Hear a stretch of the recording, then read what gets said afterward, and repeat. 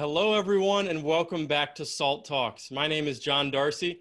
I'm the Managing Director of SALT, which is a global thought leadership forum and networking platform at the intersection of finance, technology, and public policy. SALT Talks are a digital interview series that we launched during the work from home period with leading investors, creators, and thinkers. And what we're trying to do on these SALT Talks is replicate the experience that we provide at our global SALT conferences, which we host twice a year, once in the United States and once internationally, most recently in Abu Dhabi in 2019.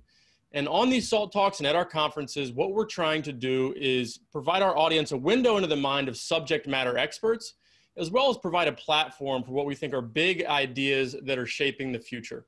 And we're thrilled today to welcome you to the 6th installment of our Pandemic Venture Investment Series, where top entrepreneurs, investors, and business leaders dive deep into the challenges and opportunities arising from the pandemic crisis and discuss breakthrough technologies that address issues ranging from coronavirus prevention and cure to social distancing and food supply. A reminder, this series is presented in partnership with Our Crowd, a leading global venture investment platform based in Israel. Today's episode is the agri-food tech explosion in an era of disruption. And it features Laura Flanagan, the co-chief executive officer of Ripple Foods. And before we went on, I was telling Laura how I drink Ripple every morning, and I put it every morning in my oatmeal. Has 8 grams of plant-based protein per serving, 1 cup, and also is a great source of calcium, 50% more calcium than dairy milk. I'm an unpaid promoter of Ripple, and I'm sorry to the rest of our guests who I don't use your products, but I figured I had to shill for Ripple because I've tried all kinds of different milk alternatives, and Ripple is my go-to for my oatmeal every morning and my drinking during the day. So welcome, Laura. Our other guests are Lou Cooperhouse, the president and CEO of Blue Nalu, and Freddie Raitan, the chief commercial officer of Tevel. And today's talk will be moderated by Our Crowd's vice president of business development, Dan Fischel. Just a reminder, if you have any questions for any of our panelists during today's talk, you can enter them in the Q&A box at the bottom of your video screen on Zoom. And with that, I'll turn it over to Dan for the interview. Thanks, John. And I have to start with my own confession. I'm also a big fan of Ripple, especially the chocolate milk one. But anyway, we're here to talk today about agri-food tech. Now, up until about a couple years ago, this used to be 2 separate terms, agri-tech and food tech. But what the pandemic has showed us is how interconnected is the food we eat, the environment we live in, and our health. It doesn't show us just how interconnected it is, but also how fragile and vulnerable it is. I assume you would all agree with me that if humanity were to take better measures in terms of food safety and sustainability, better look after the environment, we wouldn't have been facing today the devastating consequences of COVID-19.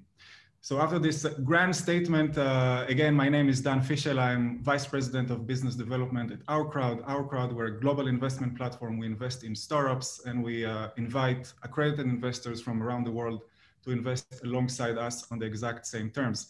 We've been privileged to invest in over 200 portfolio companies, 3 of which are, again, here with us. So once again, we have 3 companies that are on both ends on the agri-food tech equation. On the agri side, we have Tevel. They developed a fleet of autonomous drones that pick fruit and basically address the global problem, the global challenge of hiring workers to pick fruit in the fields. We have Blue Nalu, a company that has developed lab-grown seafood. And of course, the company that is already commercial out there, Ripple, that develops pea-based dairy alternatives. So let's start with you, Laura. You already have a commercial product that's very, very successful in the stores. And I have to tell you, my wife, about a year ago, she started, like every week, we have a completely different brand of a milk alternative in the fridge. She started with soy, and then she went to almond, and now it's like the oat season. But we had the rice and oat and almond and cashews. There's so much selection out there. What makes Ripple unique in this very crowded market? Well, thank you, Dan. Thanks for having us. And I want to thank both you and John for the wonderful endorsements of Ripple products. We're so glad to have you as part of the Ripple family. To answer your question, what makes Ripple unique? So Ripple is a portfolio. For those who aren't familiar with us, Ripple is a portfolio of foods and beverages that are plant-based dairy alternatives. So our largest product line today is the milk, which you're both familiar with. And what makes Ripple so unique and special is that, yes, today we use yellow peas as our source of protein.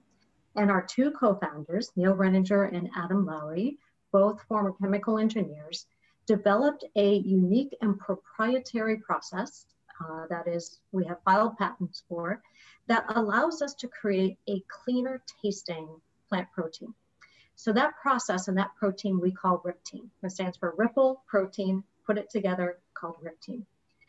And we're able to create a cleaner tasting plant protein, which enables us to deliver better tasting products that still deliver very high protein levels. So as John mentioned at the beginning, we have 8 grams of protein per serving, which is just as much as dairy milk. We have 50% more calcium and half the sugar of dairy milk. So we're able to deliver this very unique and wonderful combination of delicious tasting products without any sacrifices. You get the nutrition of dairy milk, you get the taste and texture of dairy milk, and so you're able to get the best of both worlds in a very sustainable product. By using yellow peas, we're able to save a significant amount of water versus dairy alternatives, and even versus other plant-based alternatives like almond milks that you mentioned that you have tried and experimented with. So on our website, ripplefoods.com, one of the first things that a consumer will see is what we call the ripple effect. And it's based on the truth that each of us can take very small actions that have a ripple effect on the world and have a much bigger impact. And so we have a counter on our website that shows every time a consumer purchases one of our products, how much water they've saved for the planet, how much plastic they've saved because we use recyclable plastic, how much carbon we've saved, and all the good things they've done for themselves on how much more protein is in their diet, how much less sugar. So it's a wonderful combination of a proprietary technology, great tasting products, and little decisions every consumer can make to do good for the planet. So can you share some of this data? It's very interesting. So how much plastic has the world saved? How much carbon emissions? In what way? It's in the millions and hundreds of millions, depending on the statistics. So there's over, I think we're now 200 million gallons of water saved. It's a very large number. And so you'll see that on our counter on the ripple effect, and it's in real time. And so you'll see that the numbers are changing based on how many consumers are becoming part of the Ripple family. So what type of products you already have in stores? So we have our milk products, refrigerated milk products, and those come in several flavors: unsweetened original, original vanilla, chocolate, as you mentioned. We also have protein shakes, which have 20 grams of protein and taste delicious. This past year, we launched ice cream, which is a fan favorite. And so we have 5 different flavors of ice cream. And then we also have some coffee products like Half and Half and coffee creamers as well. Can you talk about the technology? How do we, because I'm telling you, I've tried many milk alternatives. I've been forced by my wife, and Ripple by far is the best tasting milk I had. In terms of the, again, the texture, what makes the difference. Can you talk about the technology? How do you make this magic work? Yes.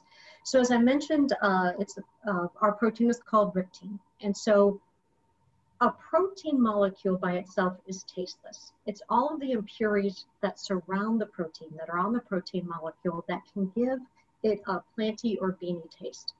And what Adam and Neil developed was a proprietary process that's able to remove those impurities off the protein molecule better than anything else commercially available.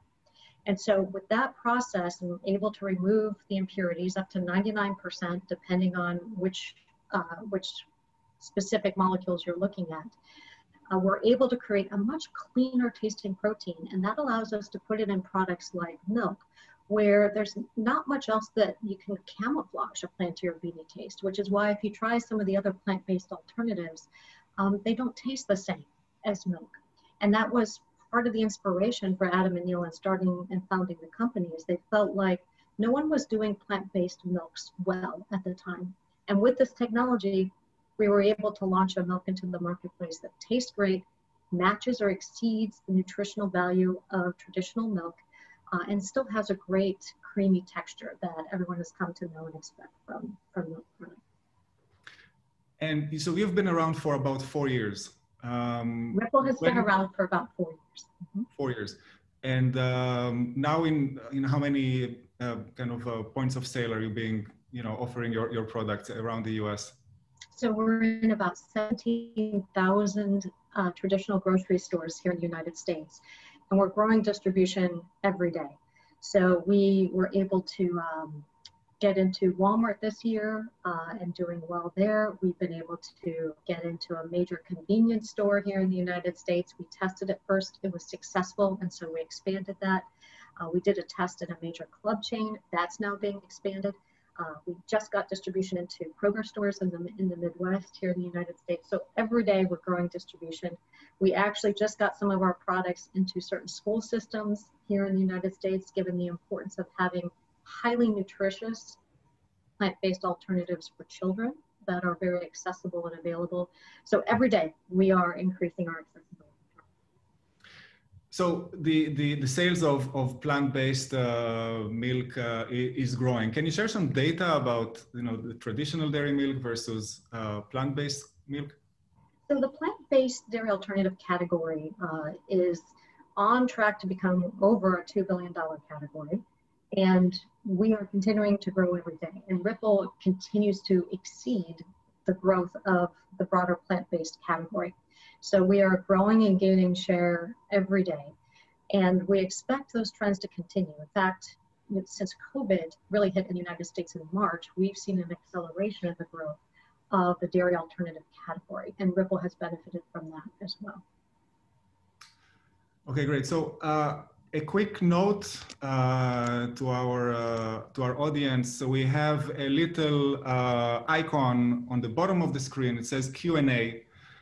We want to keep this conversation interactive, so please ask questions. We're going to leave enough time to take some questions from the audience, but please, I already see 2 questions here.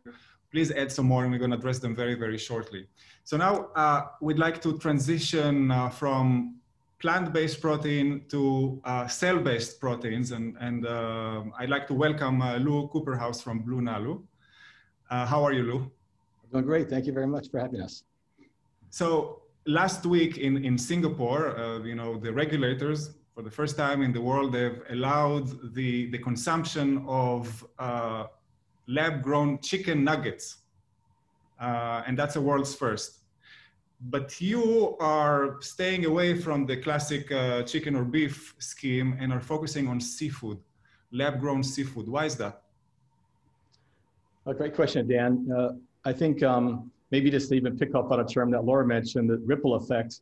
What the world has seen is obviously the beginning of a global transformation in our food supply, where consumers are seeking more sustainable solutions in their diets. That began with plant-based milks, and now we're seeing plant-based beef like Beyond and Impossible and so many other categories. It's just on fire, Dan. And what happened in 2013 was another technology was really launched as proof of concept for the first time, another alternative to manufacturing animal products without animals, that being cell-based. So a proof of concept in actually beef was first demonstrated. And frankly, Dan, I was so excited by this as a total game changer for the global supply chain of proteins to actually manufacture a real product in vitro, if you will, that's the same flavor, texture, mouthfeel, same experience as conventional food products. But frankly, Dan, I was really, I said to myself, the real opportunity, the greatest of them all is seafood. And you used the word in your introduction, use the word vulnerability. Our global supply chain of seafood is, in my opinion, the most vulnerable supply chain on our planet. It's a $200 billion sector where global demand is only increasing every year. It's the highest ever, being really eclipsed by what's occurring in Asia as GDP increases and around the world as consumers are shifting from red meat towards seafood. The problem, of course, is we have a global supply chain gap as our seafood supply is increasingly diminishing, in some cases disappearing, due to warming oceans, acidification, and at the human health side, microplastics, environmental pollutants, toxins, and mercury. And there's, as you know, warnings on fish by the EPA and the FDA here in America about for pregnant and nursing women to have zero or limited amounts of seafood in their diets.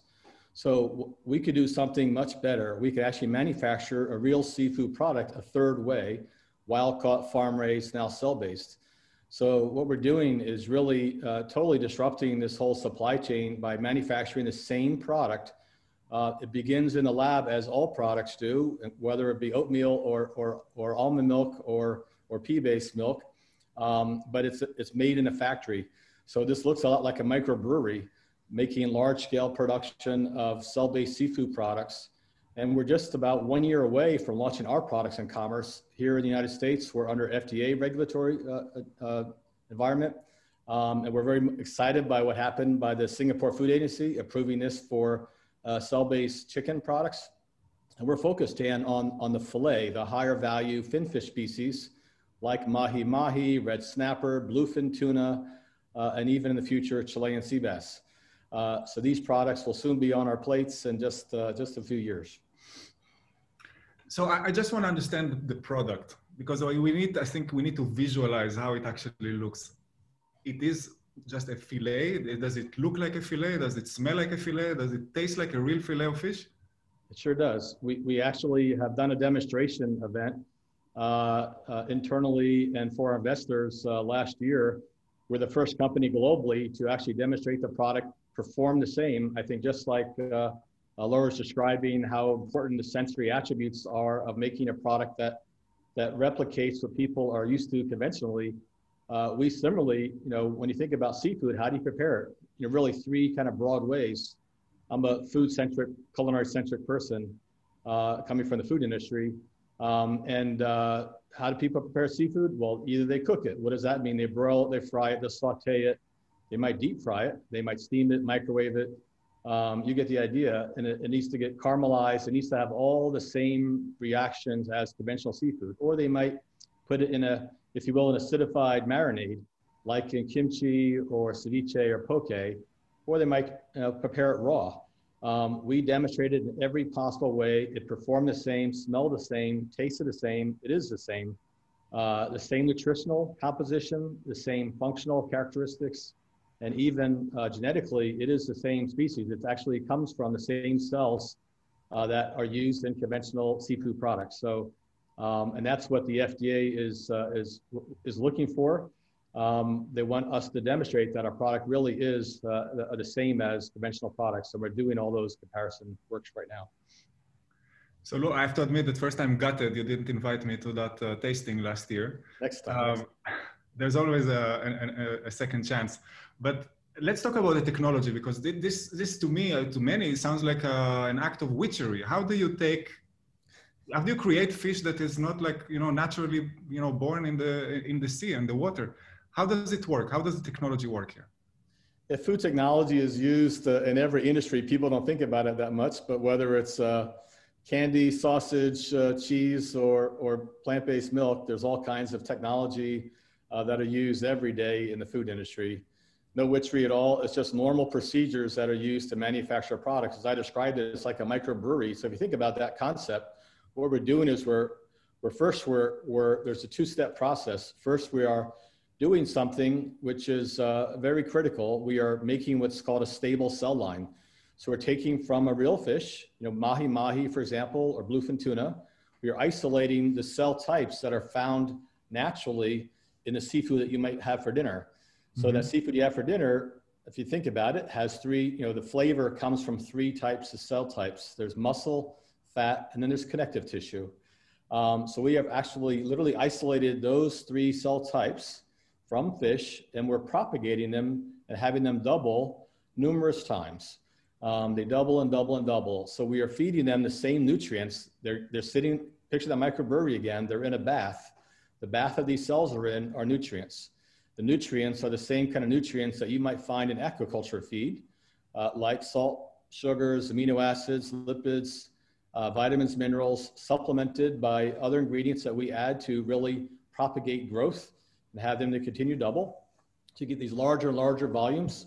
And then these muscle, fat, and connective tissue are then formed into the actual fillet of product. Could be a cube used in poke, or it could be a fillet. So we are using some, again, food industry principles like extrusion to actually have the products layered in the same or more homogeneous in structure. So we can replicate all the same sensory experiences that you would want. And what's really beautiful about what we're doing, Dan, is, you know, our product is 100% yield. We've talked about sustainability footprint.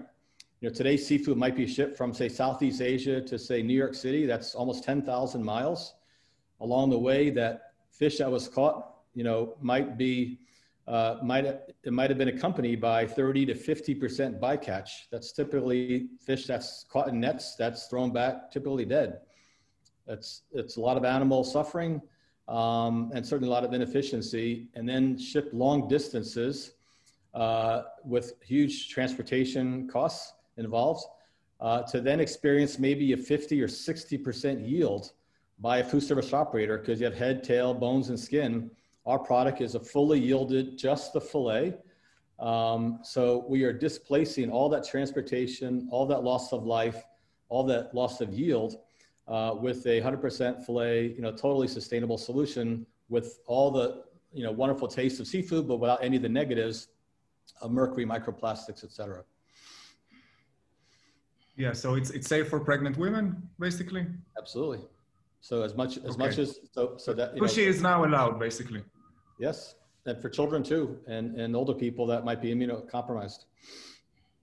So a quick question for you about market perception. You know, we're looking right now. There's finally the COVID vaccine is received the FDA approval, but there's so many people that are still saying I'm not gonna get this vaccine. It's gonna change my DNA, etc., etc. Aren't you concerned about what people would think about a fish that has been grown in a lab and not in the sea? Would they consume it?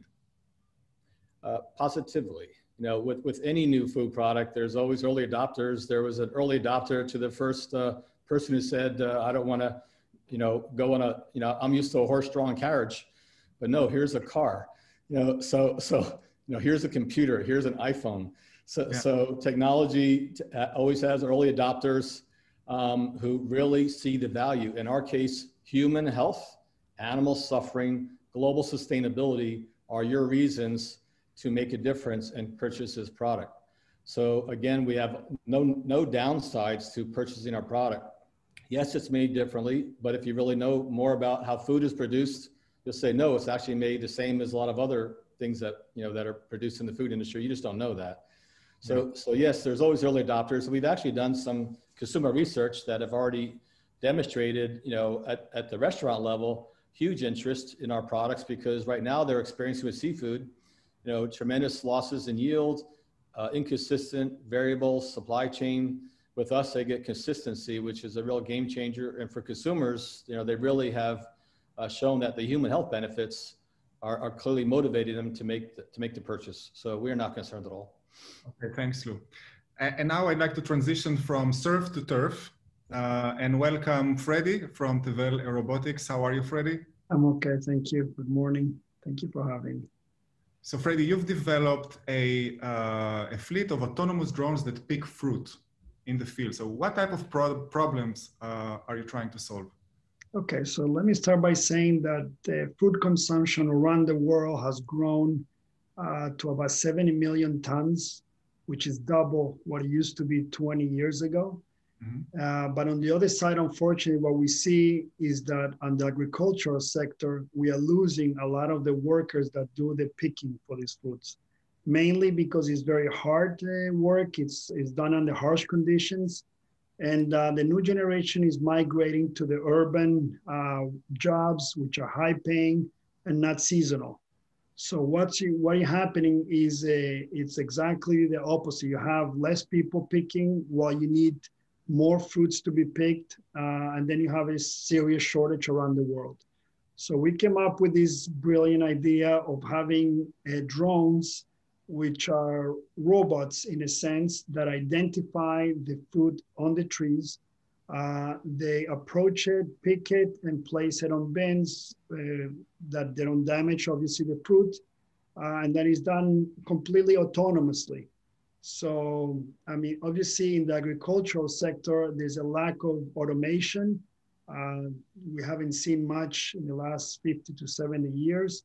But because of these shortages that we're going to experience even more dramatically going forward, there's a clear necessity for inventions like ours to take hold and for farmers to start using. And we're very excited about it. I think that the feedback that we're getting from the farmers, they cannot wait for us to be in the, I mean, helping them with this problem, and we're looking forward to do so. So there is a video on your website of Tevele Robotics of how the product works. For those who are, you know, that would try to imagine how it looks, can you describe how does the product look? What exactly happens in the field?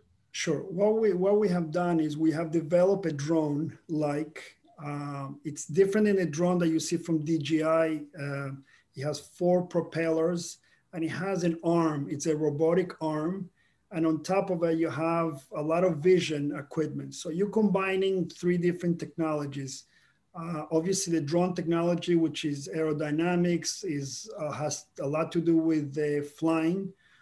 That's one technology that is very much done or developed for working inside the farm environment with a lot of dust, inside leaves. So it has its serious challenges. The second portion of it is the artificial intelligence, which needs to identify the fruit. It has to, I mean, differentiate from leaves and fruits.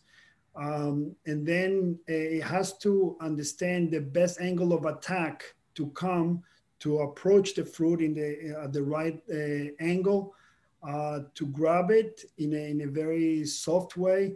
And that's where the third portion of it, which is a robotic arm, comes into play. So you don't damage the fruit, you grab it, you bring it, you take it, and then the next portion of it is the land-based, which is also autonomous, where you put the fruit in you place the fruit in such a soft way so it's not damaged at all. And obviously this is done, like I said, in an autonomous way, where the farm doesn't have to be supervising or watching as all this is done in parallel ways.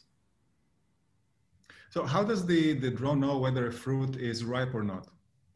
Okay, we have sensor. That's a very good question, because one of the things that the farmers are asking us is to differentiate between precisely when the fruit is ripe to be picked and not.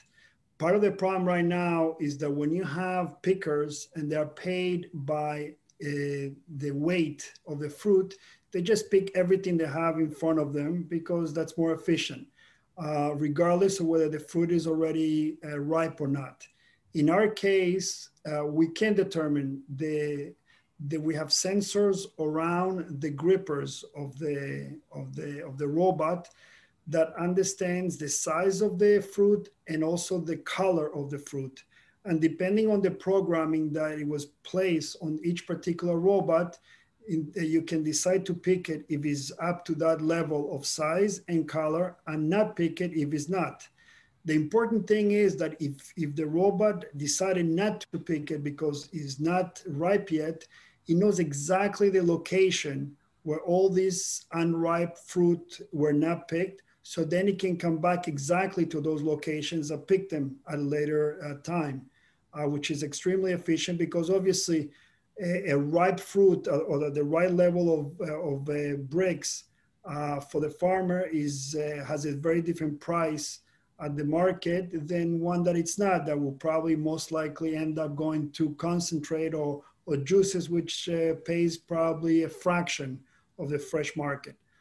So that's a very important distinction that we can help the farmers with.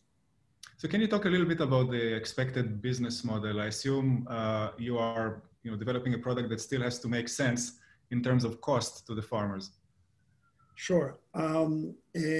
Sure. If I take, for example, right now, the base case, let's say in apples, around the world, an average will be for $100 a ton, the cost.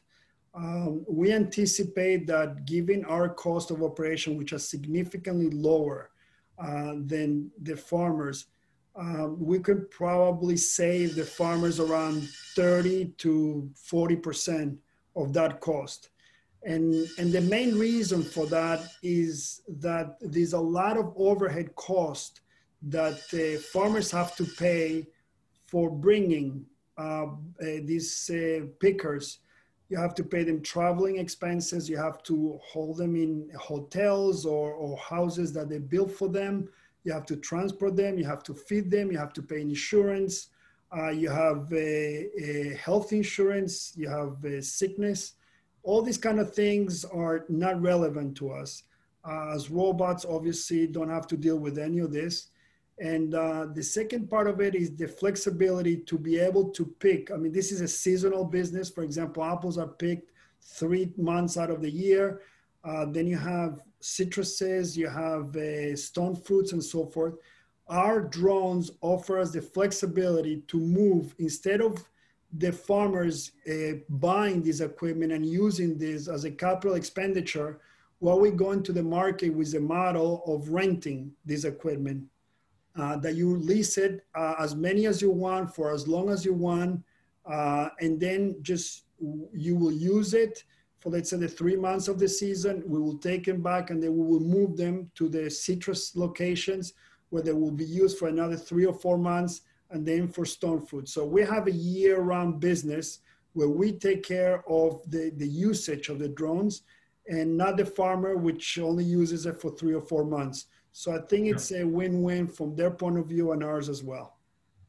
Okay, thanks, Freddie. So now I'd like to open a question for all three of you. We are in the midst of a global pandemic, and I'm just wondering how it's been the implications on your business.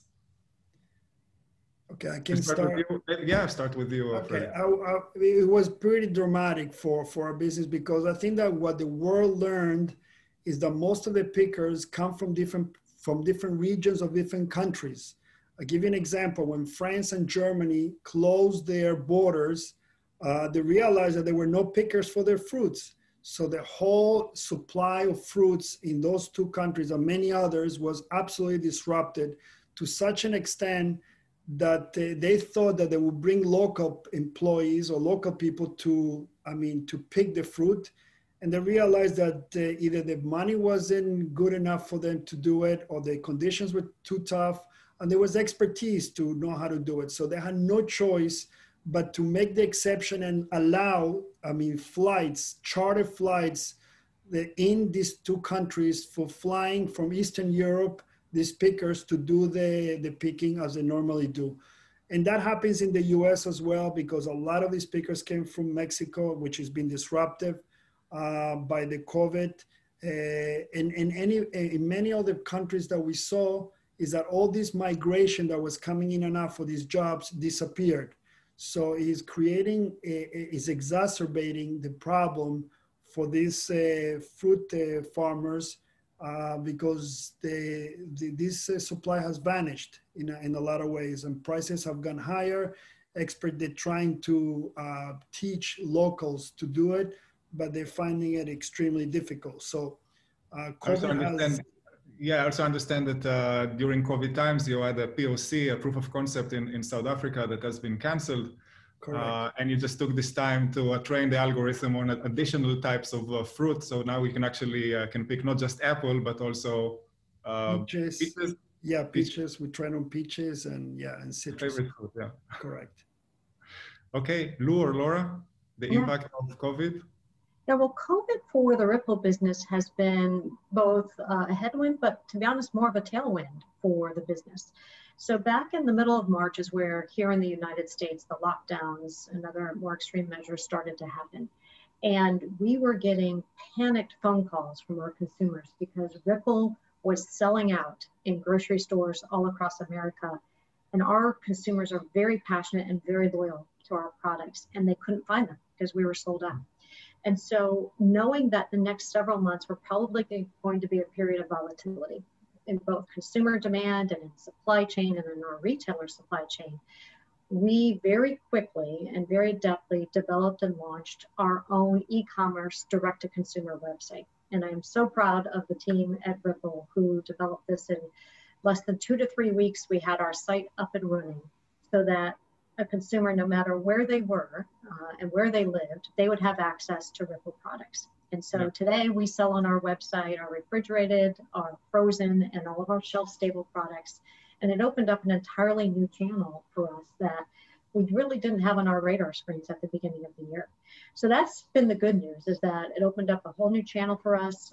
Our performance in stores has increased.